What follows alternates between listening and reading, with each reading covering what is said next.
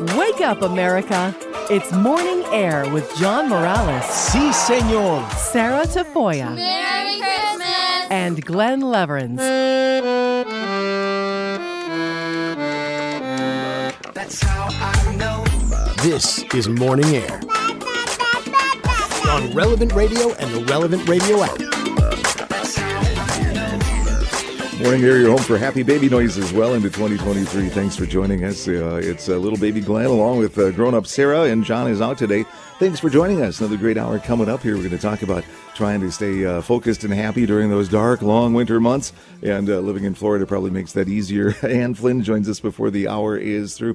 Father Burke Masters coming up in just a moment as well to look at holy orders, continuing that series on the sacraments. And, Sarah, that sad task of taking down the Christmas stuff over the weekend, not completely done. We'll leave some nativity sets going for a while yet. And who knows how long that wreath will be on the front door. But the backdrop to all of that noise-wise was football yesterday. A big final day of the regular season in the NFL. Those playoff lineups are set for our upper Midwestern sports fans. The Packers did not make it. They got beat by the Lions, who did not make it because Seattle snuck in the back door there. Bears, well, what they won was the first draft pick in the new year because, well, they had the worst record in the whole league. And so that's where it's consolation prize. Yeah. I mean, then, sometimes there's a little contest for that too. Teams tanking, more popular possibly in the NBA than the NFL. But so anyway, big wild card weekend coming up next weekend, and tonight for college football fans too, the national championship game with Georgia and TCU on the way as well. Speaking of sports, Father Burke Masters, not in baseball season right now, but the Catholic chaplain of the Cubs joins us. Father Burke, Happy New Year to you. Great to have you along today. Thanks, Glenn. Happy New Year to you too, and good weekend of football. Now, I imagine, are you a Packers fan? I am a Vikings fan, yes, indeed. Vikings fan, yeah. I'm an Eagles fan, so we may be going head-to-head here in a few weeks. We'll see.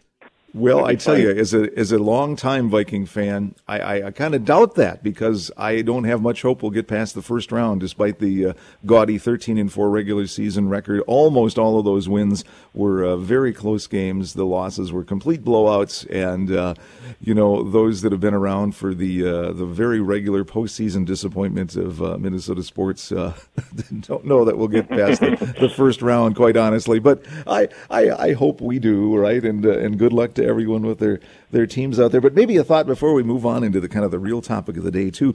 For those that their season ended yesterday, right, or for any sporting event, if you're not the one championship team, your season ends with a loss at some point.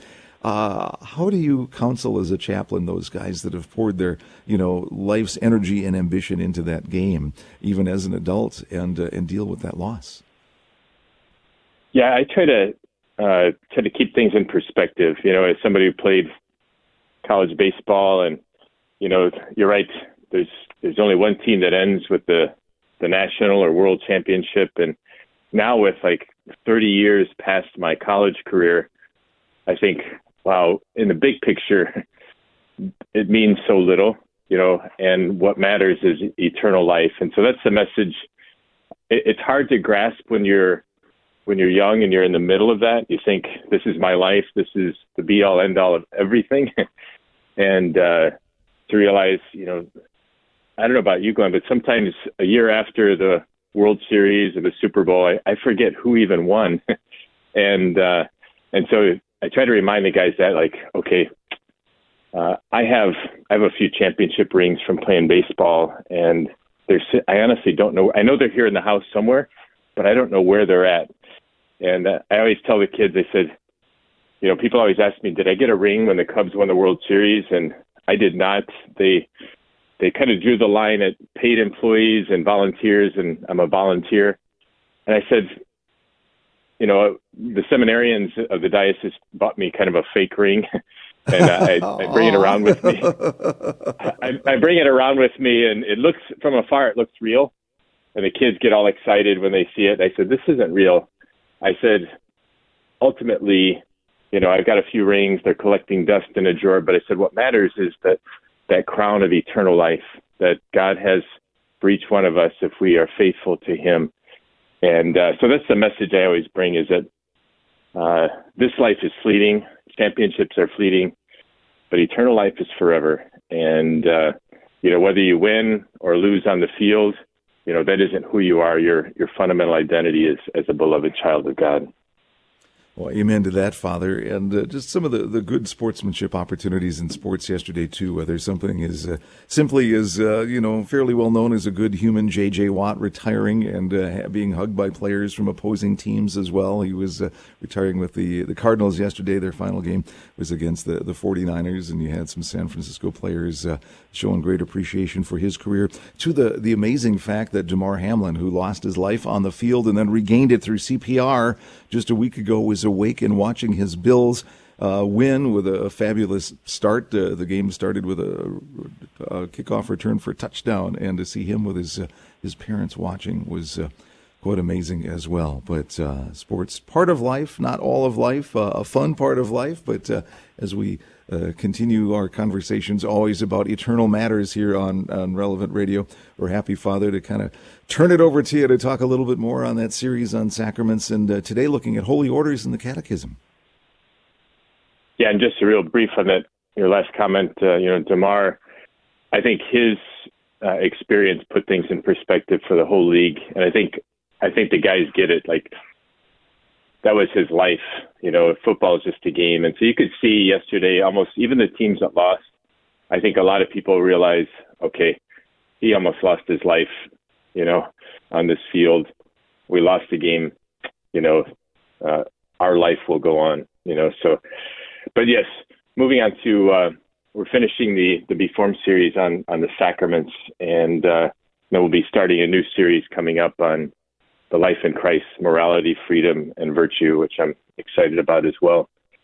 So if we look at holy orders, there's three holy orders: bishop, priest, and deacon. And you can say, well, where is this based?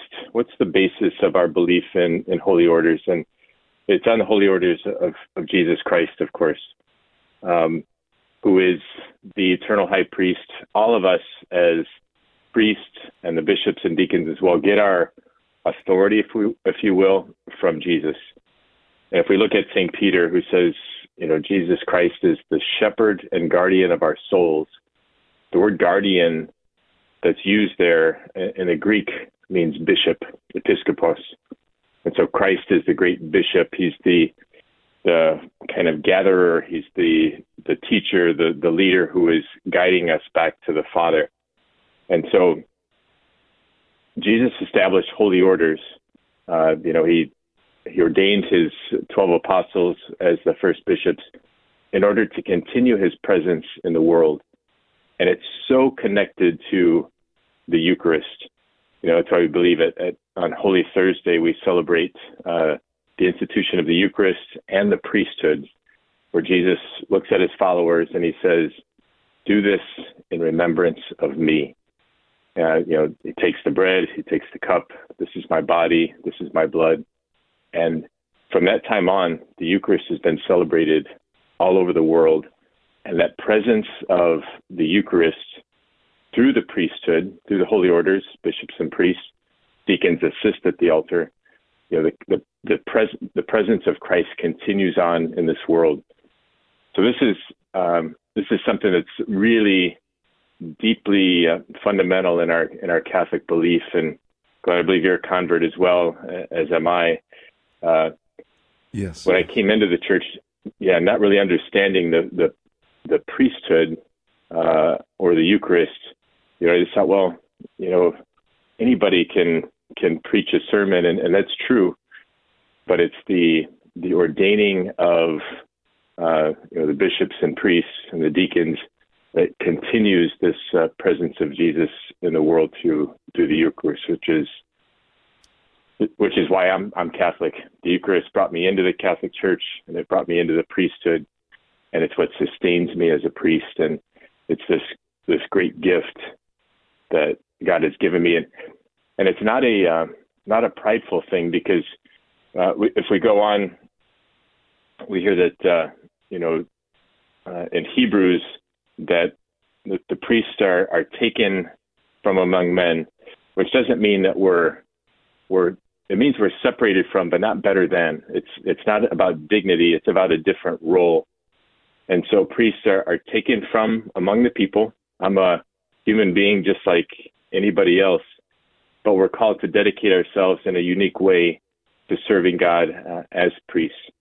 And what we do is, as priests, we represent God to the people, and we represent the people to God. So there's this ascending piece of priesthood where we are, bringing the prayers and the sacrifice of the people to God, and we're representatives of God with His descending gifts, His charisms, His mercy to the people. And so it's such an incredible privilege, the priesthood.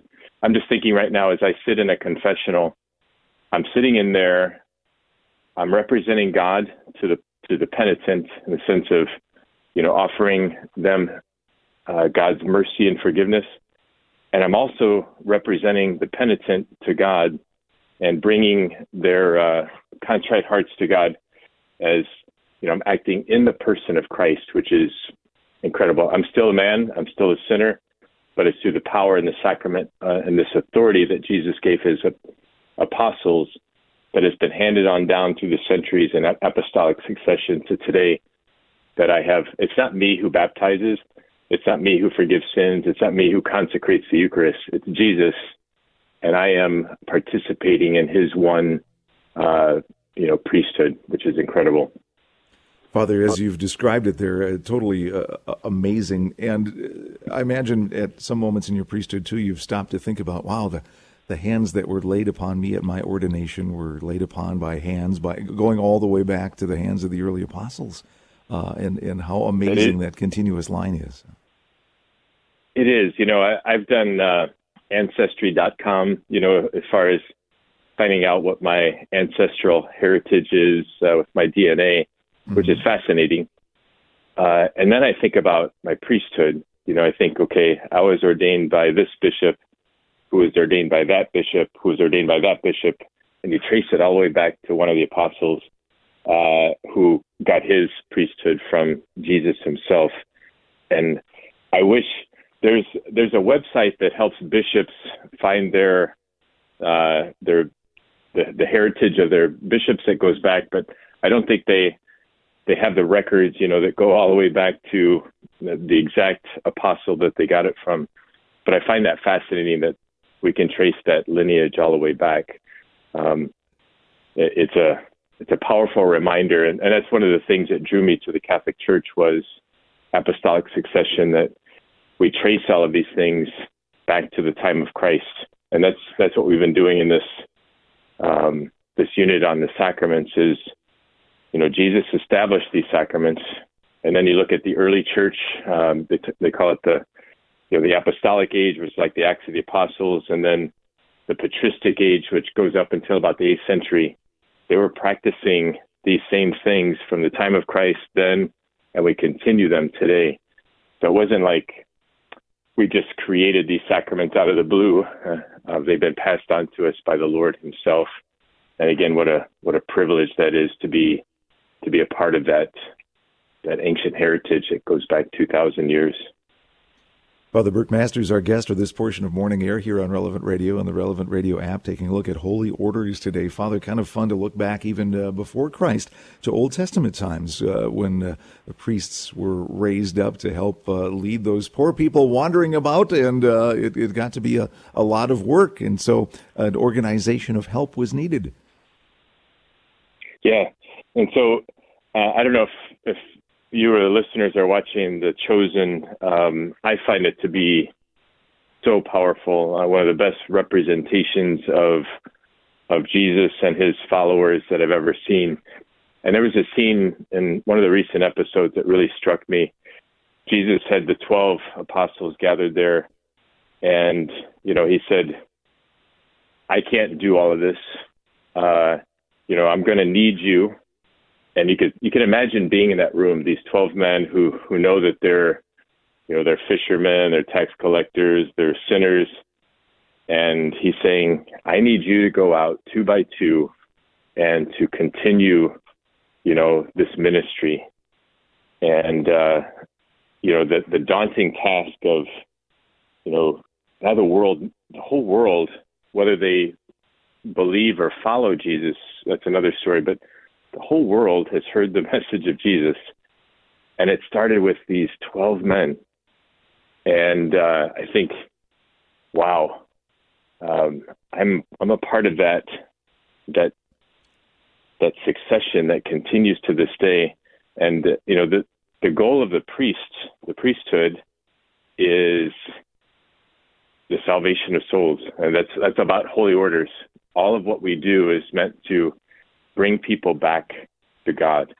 And when I was in the corporate world, I worked as an actuary for a while, and I enjoyed it. I was making good money, but honestly, there were times when oh boy, is this what the next 40 or 50 years are going to be like? And now as a priest, I thought priesthood would be really boring and monotonous. And what I get to do all day long is to bring people to Jesus, is to help them encounter the Lord through the sacraments, through the different gifts and charism that God has given me. And every day is different. It's just this amazing privilege, to maybe be a piece of making an eternal difference in someone's life. Again, it's not me who does it, but I feel like St. Andrew, when he met Christ, he went and got his brother Simon right away and said, "You've got to meet this guy." And that's what my life as a priest is. And to do it in a very specific way through the sacraments is just it's a very humbling experience. And for vocation directors out there who might want to just use in its entirety the last couple minutes of what Father Burke Masters said, look for the archives later on today at relevantradio.com. So well said, but talk about the importance of being able to share that joy with young men that might be feeling that call, that tug, and realizing that, yes, indeed, this is what you're called to do day after day. Yeah. It's when I first felt the call, I honestly, because it's one of the hard things about priesthood is you don't know what it's like until you get into it. It's kind of like marriage, you can imagine what marriage will be like, but it's not until you're married do you know it. And so from the outside looking in, I thought being a priest would mean I would be lonely, bored, and poor. That's what I envisioned. And, the poor piece, I don't make a lot of money, but my needs are taken care of. So money is kind of taken off the table so I can focus on the ministry. Am I lonely? Every human being gets lonely, whether you're married or not. I once heard Archbishop Sarton say this, and it really struck me. He said, loneliness is God's invitation to intimacy with him. Say that again. Loneliness is God's invitation to intimacy with him, meaning God made us with a longing in our heart that only he can fill. And so I used to think that loneliness would be a product of being single or celibate. But as I talk to married people experience longing and loneliness too. So loneliness is an invitation to drop to our knees and pray to God. And would I be bored? Oh my goodness! I think about in my parish here, we have about 1,500 families, probably 5,000 people, and 2 priests. You can imagine all of the spiritual needs of 5,000 people, and so every day there's more to do than I can possibly do. So I do what I can. I prioritize and, lift up my parish and parishioners to the Lord. And there is nothing bored about being a priest. And so I just want to encourage if there's any young men out there who are feeling this call to the priesthood, but they're afraid or they're wondering, gosh, is this going to be fulfilling? Oh my goodness. If it is your call, there's going to be nothing like it for you in the world. The same thing if somebody's feeling called to consecrated life or marriage, if it's your call, that's where you're going to find the greatest joy, the greatest peace, and that's where you're going to continue to fulfill this mission that God has given you. So the key is encountering the Lord, listening to his call, and following it. That's where we're all going to find our own peace and fulfillment, but also continue Christ's mission in the world. Father, last hour would have been fun to have you along as we talked for just a moment or two about collecting things, including baseball cards. And as I had one in my hand, I look at it again and think, boy, when I bought this new 50 years ago, might have been about the last time I was bored. As an adult, there's always lots and lots to do, for sure. But just as a final thought, again, leaning toward vocations, Father, and talking about the priesthood, but that call to whatever vocation our vocation is, but learning to feel that peace, to know that indeed was the call we heard and we're responding appropriately. And any tips maybe on listening for that peace? Yeah, silence is so key in this. I remember when I started to go to Eucharistic adoration, I didn't know how to pray. I would just read a book, but then I started to put the book down and just kind of listen and talk to God. And I didn't hear any audible voices, but what did happen was every time I went to pray, the idea of priesthood kept coming to mind involuntarily.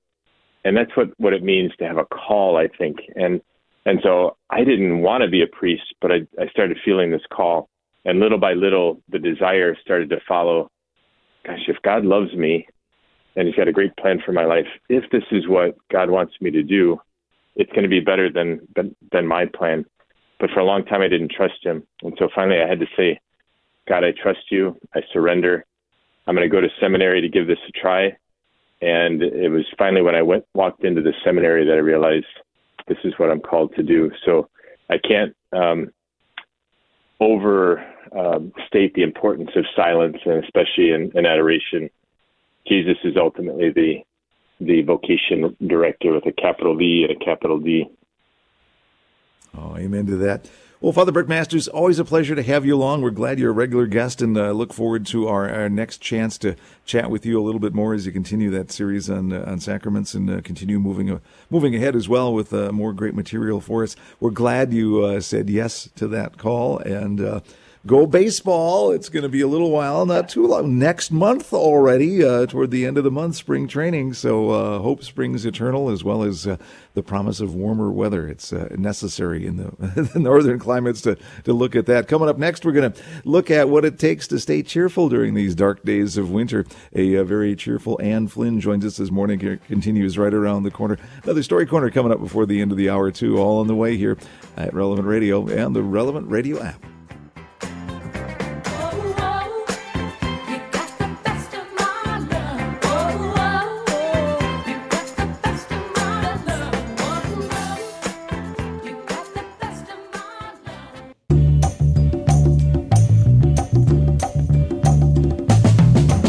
Bringing the light of Christ to start your day. This is Morning Air. Your love lifted me higher than I've ever been lifted before. Striving to bring a little joy to your morning here. It's Morning Air. Glenn and Sarah on. John is off today. Thanks for joining us. My goodness, Sarah, you look at this originally came out of a study in England, and just a week away from now, they have January 16th is pegged to be the saddest day of 2023 because combination post-Christmas blues, cold, dark nights, the arrival of unpaid credit card bills. How do we make it through? My goodness. Well, we do. We do every year, don't we? We do. But you got any tricks in your household for making it through these winter months? Oh, wow. January 16th. It's my aunt's birthday and the day right before my sister's birthday. So that's kind of sad for them that they're right at the saddest time of January.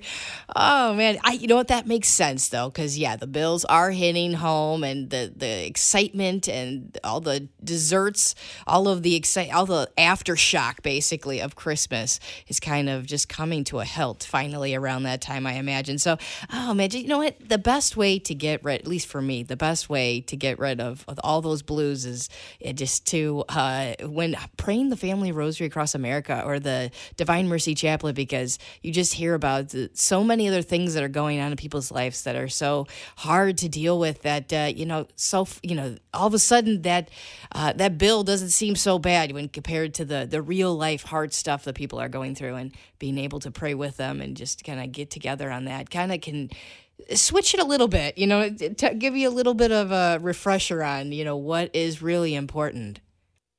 Well, absolutely. And you, for a long time, were one of the co-hosts on the weekend for that as well. The Family Rosary Across America with Father Rocky, heard every day, 7 p.m. Central here on Relevant Radio. But really, what was that like hearing, we tune in and we hear the prayer requests, the great need, the great sorrow quite often from people around the country.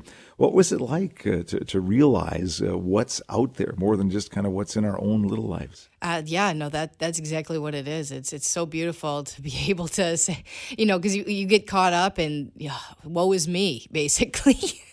Really, any moment of the day with all the things that you're dealing with, and they're so small sometimes compared to the big things that people are dealing with, and just solidarity, because then you're hearing about, there were so many petitions that I would read that we didn't have time to read on air and pray for. So I'm going through something like that, or I know someone who's going through something like that. And so, hey, just to know that you're not alone in the pain and the suffering and the sad things and the hard things, really, that sometimes we have to go through. But oftentimes there were praise reports. So, getting that, someone saying, hey, we got that miracle. Just good things are happening too, not to always be down, to say that all the sad things that are happening, but good things are happening too. And that kind of recognizing that in your own life is a good way to stay cheerful as well. So me putting away my Christmas tree wasn't the hardest thing that anybody's dealing with across America today, you're saying? Well, probably not, Glenn. No.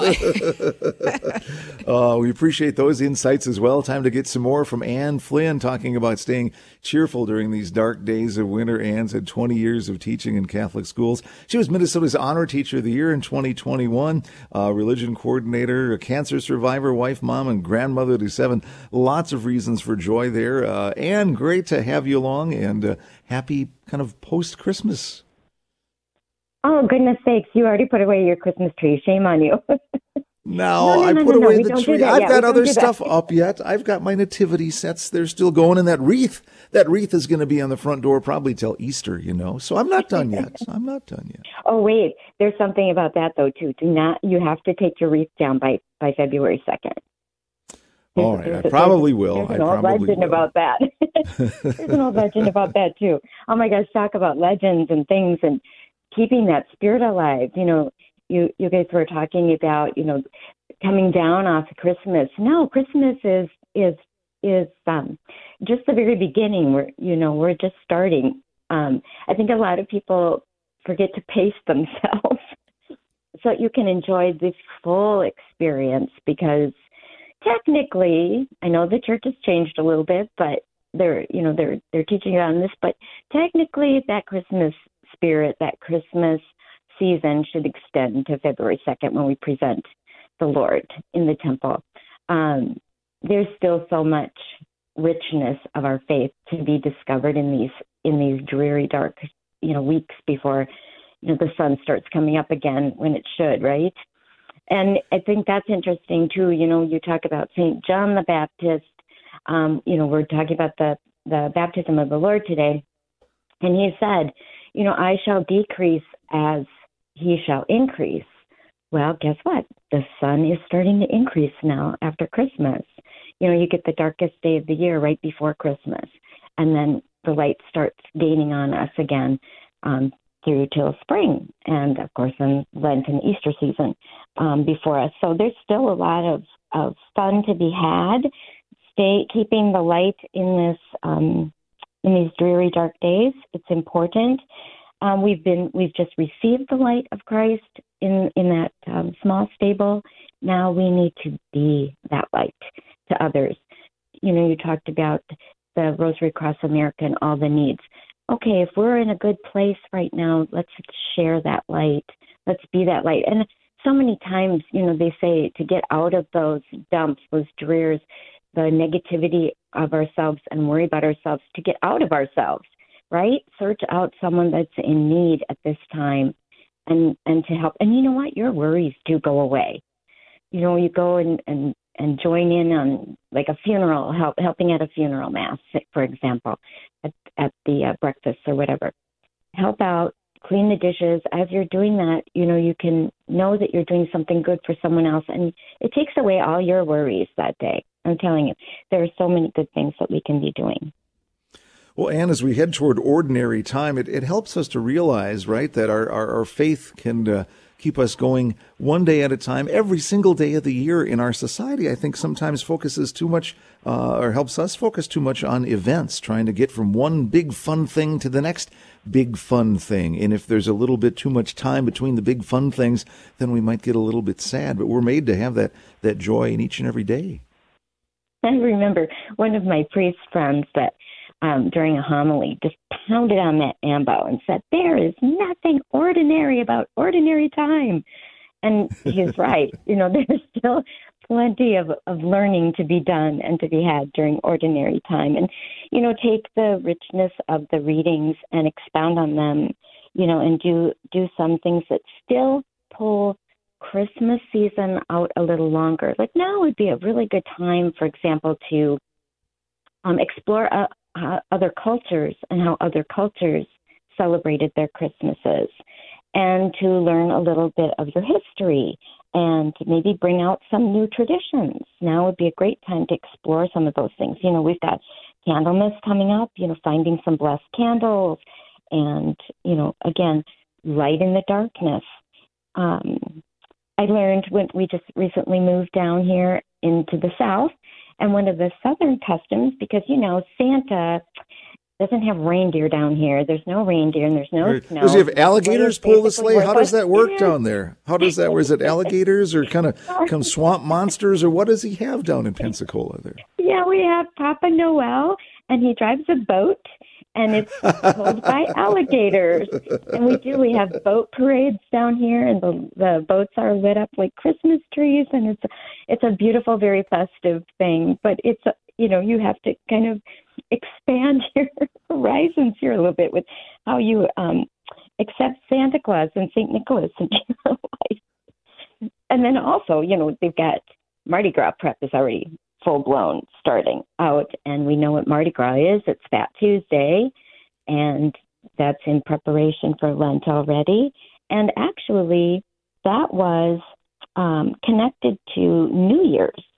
So it's the more you study this, the more you learn, the more deep the wealth of our culture, our Catholic culture is. It's just amazing, all of the richness and the connections.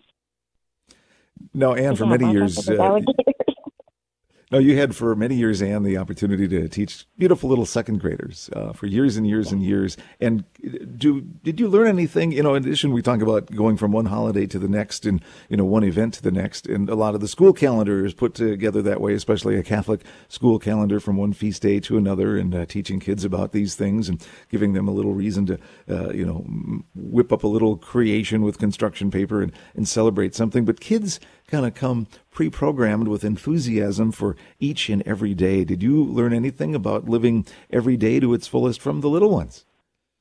Absolutely.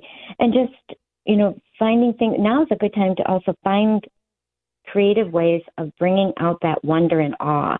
There's a wonder and awe under the Christmas tree, but now is a great time, especially because, like I said, the sun, is pretty much non-existent for a big part of the night. You can go out. You can, it's still early enough to take the kids outside and look at the stars. Talk about, the Magi. They just arrived yesterday. You could have been watching the stars. And, these are things, once we learn them too, if you feel like, oh, darn, I missed it, mark it on your calendar for next year. There's still a lot of wonder to be had, even as the kids get a little older. Even adults, I still love going out and looking at the stars. Who doesn't? It's still early enough at night to take them outside, even in that bitter cold that you're experiencing up there in the north. You can go out. It just takes a few minutes to bundle them up and go out, just check out some stars. There's still, and then you can start talking about the science behind it, too. I was very blessed to be able to be in that Catholic school system, so you can tie these things all together. I know when the kids were little, we put on every layer we had, the snowmobile suits, the snow pants, the parkas, the big jackets, of course, all of these things. And there was a meteor shower going on. I don't remember which one it was, but it was in the heart of winter, and there was a ton of snow. And nearby was a golf course that had, enough of the hills and valleys. I thought, okay, we're laying in the lower spot. We'll be down below any of the lights nearby, and so it'll be sort of dark in the middle of the city. We can just lay there on the snow and look up. And we lasted maybe 45 minutes till it got a little bit too cool, but that was a fun adventure to have in the midst of the winter weather, in the midst of darkness, but to be able to look at some amazing parts of God's creation in terms of the stars. And we'll talk more about making the best of the situation we have. There's a lot of fun to be had in nature, even in our cold, dark climates. We'll continue our conversation with Ann Flynn coming up right around the corner and take your calls too. Good ways that you have survived long, cold winter post-Christmas at 888-914-9149. 888-914-9149. Back with more of Morning Air right here on Relevant Radio and on the Relevant Radio app.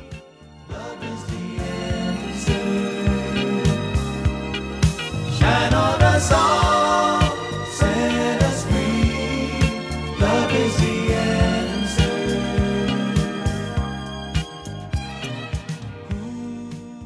This is a new day. Everything bursting with hope. Coming alive. It's coming. This is a new day. Thanks for making us part of your new day here. Morning Air continues. Glenn and Sarah, John out today.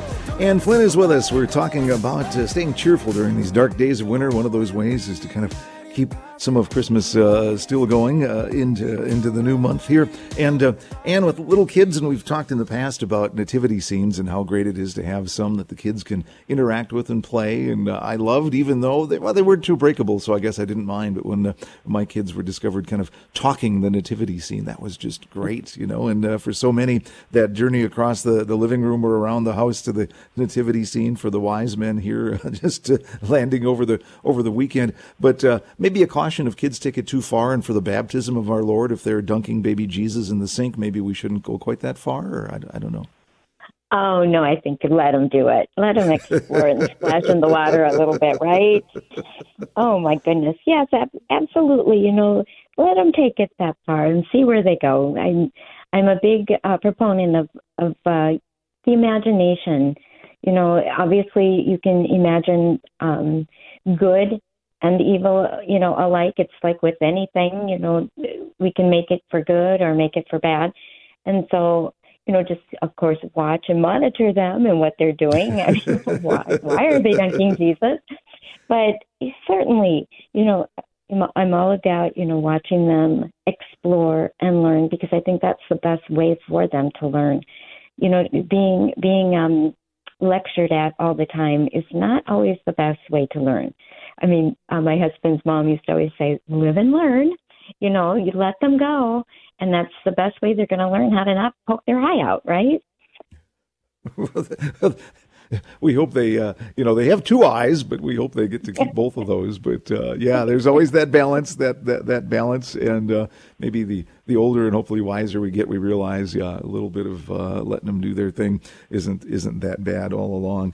As we again continue to talk about how to stay cheerful during the dark days of winter, kids can be a great way to do that. They keep our focus on the day to day. Whether we want to or not, there's not time to kind of just lay around and miss the fun of Christmas gatherings and things like that, because we got to go day after day. Another thing too, for those living in the warmer, darker, colder climates as well, with kids don't seem to have very much of an external temperature sensor. They're ready to go out and play no matter what the weather is, and the battle is keeping the hat on or keeping the jacket zipped up and all of that. But to let them play in the great outdoors can be great and can bring joy to others as well. I know sometimes it looks like little Easter eggs out running around in the back when you see the little kids in all their snowsuits, but having a blast. And maybe we can learn a little bit from that as an adult too, to enjoy whatever environment we're in. Absolutely. It was always a struggle getting them ready for recess, outdoor recess during school. there's always the battle of zip your jacket up, get your hat back on, get those mittens back on. But you know what? After a while, I just gave up. You try and do your best, and obviously, if they're cold, you take care of them. But they totally run at a different temperature, and it's just fun to watch them build snow forts and yeah, just get excited about winter. I mean, I remember some days when the snow would start during class, all bets were off for learning. They were just running for that window. There was no chance I was going to get any actual learning done. But then we talk about it. You take those snowflakes and then you go with it. You run with it. Look at how they're just as individual as we are. None of them are alike. And then you can actually sit down and then have them pull them back by having them make a snowflake. We've got St. Agnes's feast day comes up here pretty quick, and St. Agnes flowers are actually snowflakes. That's when we cut out snowflakes and make them and stick them on the windows. So you can still, again, bring your faith in, bring science in, bring it all together and make those connections for the kids. And it makes the season a little richer, I think. That is something I've not thought about in several decades, and I think I might do that when the show is over today. Take a piece of paper, fold it up a few dozen times until I can't fold it anymore, and take the scissors to it and create a snowflake. Oh, that is a great memory. And that maybe a little more fun memory than the knit mittens getting so wet trying to, make snowballs. And then the mittens string, which is, for the really little ones so they don't lose their mittens, the string that attaches them and goes through the arms of the jacket. And my wife recently, to help herself not lose her mittens, bought the modern-day adult equivalent of that, a long elastic piece with the snaps on the end, her mitten string. And so, help those little ones, but learn from them at the same time. And, they love it when an adult is helping them a little bit at home on the weekend, or maybe a visit to grandma and grandpa, and everybody can make some of those snowflakes with the scissors right, and it doesn't take much. It doesn't take much time to teach them. And once they're taught, all bets are off for that too. You're going to have 1,000 snowflakes by the end of the day. And it's fun because you can also tell them, let's make a snowflake for your neighbor. Let's make one for this other teacher in the building. The art teacher never gets anything, or, the science teacher.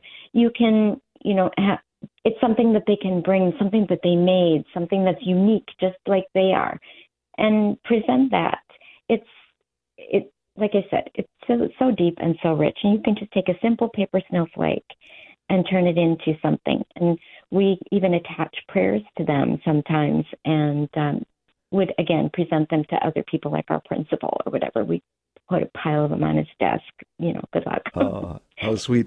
Hey, maybe a good moment too, Ann, to talk about Catholic schooling a little bit too, that affords teachers that opportunity to pivot and say it's snowing, and then talk about God's creation, how we're created, again, like you said, individually, like the snowflakes. And you can take what's happening in real life and turn it into a science lesson, and then a theology lesson from there.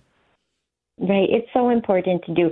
You kind of have to go where the kids are some days. You just chuck that lesson planner out the window and go with what they know. They have questions. They want to know. And like I said, the lecturing and forcing them to learn certain things doesn't always work. In fact, I think my best lessons always came from what they were curious about. Why does that happen, Mrs. Flynn? Why are those leaves out on the parking lot all different colors? You just take it from there. It's I think we need to be more in tune with them and take time to listen to what their questions are. I know life is very busy for most families, and a lot of times we want to do things for them because it's faster. Oh, come here, give me that vacuum. I'll just finish it for you, because you're not learning how to vacuum. But you don't realize that it doesn't take much time to teach them that. And then once they're taught, let them go. Let them try, vacuuming. Let them try something else. Because if you don't, you're taking away their opportunity to help and be part of the family and to be part of, even part of the classroom. If I'm doing all the pencil sharpening at the end of the day because I can't take the sound all day long, That's on me. That's on me, that grinding pencil sharpener. But if you teach them how to do it and they can do it on their own, you've taught them something. And a life lesson, honestly. I don't have to sharpen their pencils anymore. Yay, me. Now, isn't the old-fashioned but the good mechanical hand crank pencil sharpener, the noise of that is better than the electric sharpener noise, don't you think? Absolutely. Yeah, absolutely. But we're talking about really those teachable moments, and where possible, not only for teachers but parents as well, to take that moment when the kid's imagination is sparked and they ask about something, they're curious about something, you both experience something new and different, maybe for the first time, or certainly for the child's first time, and maybe you haven't thought about it, whether it be cutting those snowflakes out of paper or whatever for a long time, but to take that moment, to be with the kids in that moment. And that's really a good lesson for all of us, to be more in the present moment and not just wish away this time of year even, but be present in the moment each and every day. Right, and it does remind us to become more childlike. It's okay to secretly cut out paper, snowflakes at your desk at work. It's okay. It helps us to become, like I said, more childlike and bring us back to our faith. So I think it's a beautiful thing. I think it's important for all of us to bring back some of the wonder. I mean, the story never gets old, Glenn. This Christmas story, how many years have we heard it? 60, 70? It never gets old. Oh, amen to that. And Anne, thank you so much for the good ideas on staying cheerful during these dark days of winter, and also for diminishing the supply of copy paper in offices around the country today, as folks are striving to make a few more of those paper snowflakes. But best of luck enjoying the environment where the only snowflakes you have are those made out of paper. But we appreciate the time. Anne Flynn joining us this morning. Morning Air continues now with a look a little bit at parenting as well, with today's Story Corner. And our story today from Love What Matters, called Parenting a Middle Schooler, is like realizing in the middle of the day while your child is at school that she probably forgot to make sure her black pants are clean for the band concert, which is tonight. And then thinking to yourself, well, I'm not bailing her out. That was her responsibility. If her pants are dirty, they're dirty. But then thinking, ugh, she's such a good kid and she's allowed to forget things. Followed by, but what lessons am I teaching her if I save her in every situation like this? But also, my mom would have totally saved me and washed my pants, and I turned out to be a well-adjusted, fully functioning, independent adult. However, you did remind her multiple times, and no one appreciates the 900 things you do for them all day around here. But you'll stress over this all day, knowing you could have just washed them and avoided drama later. So you go upstairs and rifle through her laundry, and sure enough, you find her black pants at the bottom of the pile, so you toss them into the washing machine. And you feel better knowing that she'll be ready for tonight. But you also have every intention of making sure she hears about how this should not have been your job to remember. But you won't be too hard on her, because tonight's a big night and she's really a great kid, and you just want it to be a happy occasion for her, and for her to know that you're proud, because they're just pants that she should have remembered to put in the wash. But she's 12, and so you remember that you often forget to do the stuff that you have to do, and you're 42. So you do what moms do, even if you're grumbling to yourself as you press start on the washing machine. And even if you feel a twinge of joy, relief, happiness that she still needs you, because the years are flying by, and she was just in preschool like 11 minutes ago, and it kind of feels good to be a mom and save the day sometimes. So you wash the pants, and when she goes to get ready for the concert later in panic, saying, oh no, I forgot to make sure my black pants were clean, you say, don't worry, I took care of it. Because sometimes that's what being a mom of a middle schooler is all about. From Colossians 3:14, and above all these, put on love, which binds everything together in perfect harmony. That's our story for today. Thanks for joining us for the Story Corner. You can hear each story again if you'd like, or to share it in podcast form. It's available on the Relevant Radio app, as well as our website, relevantradio.com. Also on Facebook at Glenn Story Corner. The text and audio version available later on each morning as well. If you have suggestions for the Story Corner, things you've run across, or even maybe written yourself you think would be great to share with America, feel free to send those to us. That's Morning Air at relevantradio.com, Morning Air at relevantradio.com. Well, here as we scramble toward ordinary time coming out of the Christmas season, look for those little ways to keep this winter bright for yourself and for others too. We can certainly have fun and share the joy, share the learning, share the exploration of our faith. A good way to do that is to learn all about it on the Patrick Madrid Show. He's coming up next. Cyrus along too. That's all on the way here on Relevant Radio and the Relevant Radio app. Thank you so much for joining us. Thanks to Sarah and producer Gabby. John back tomorrow here on Relevant Radio for more of Morning Air.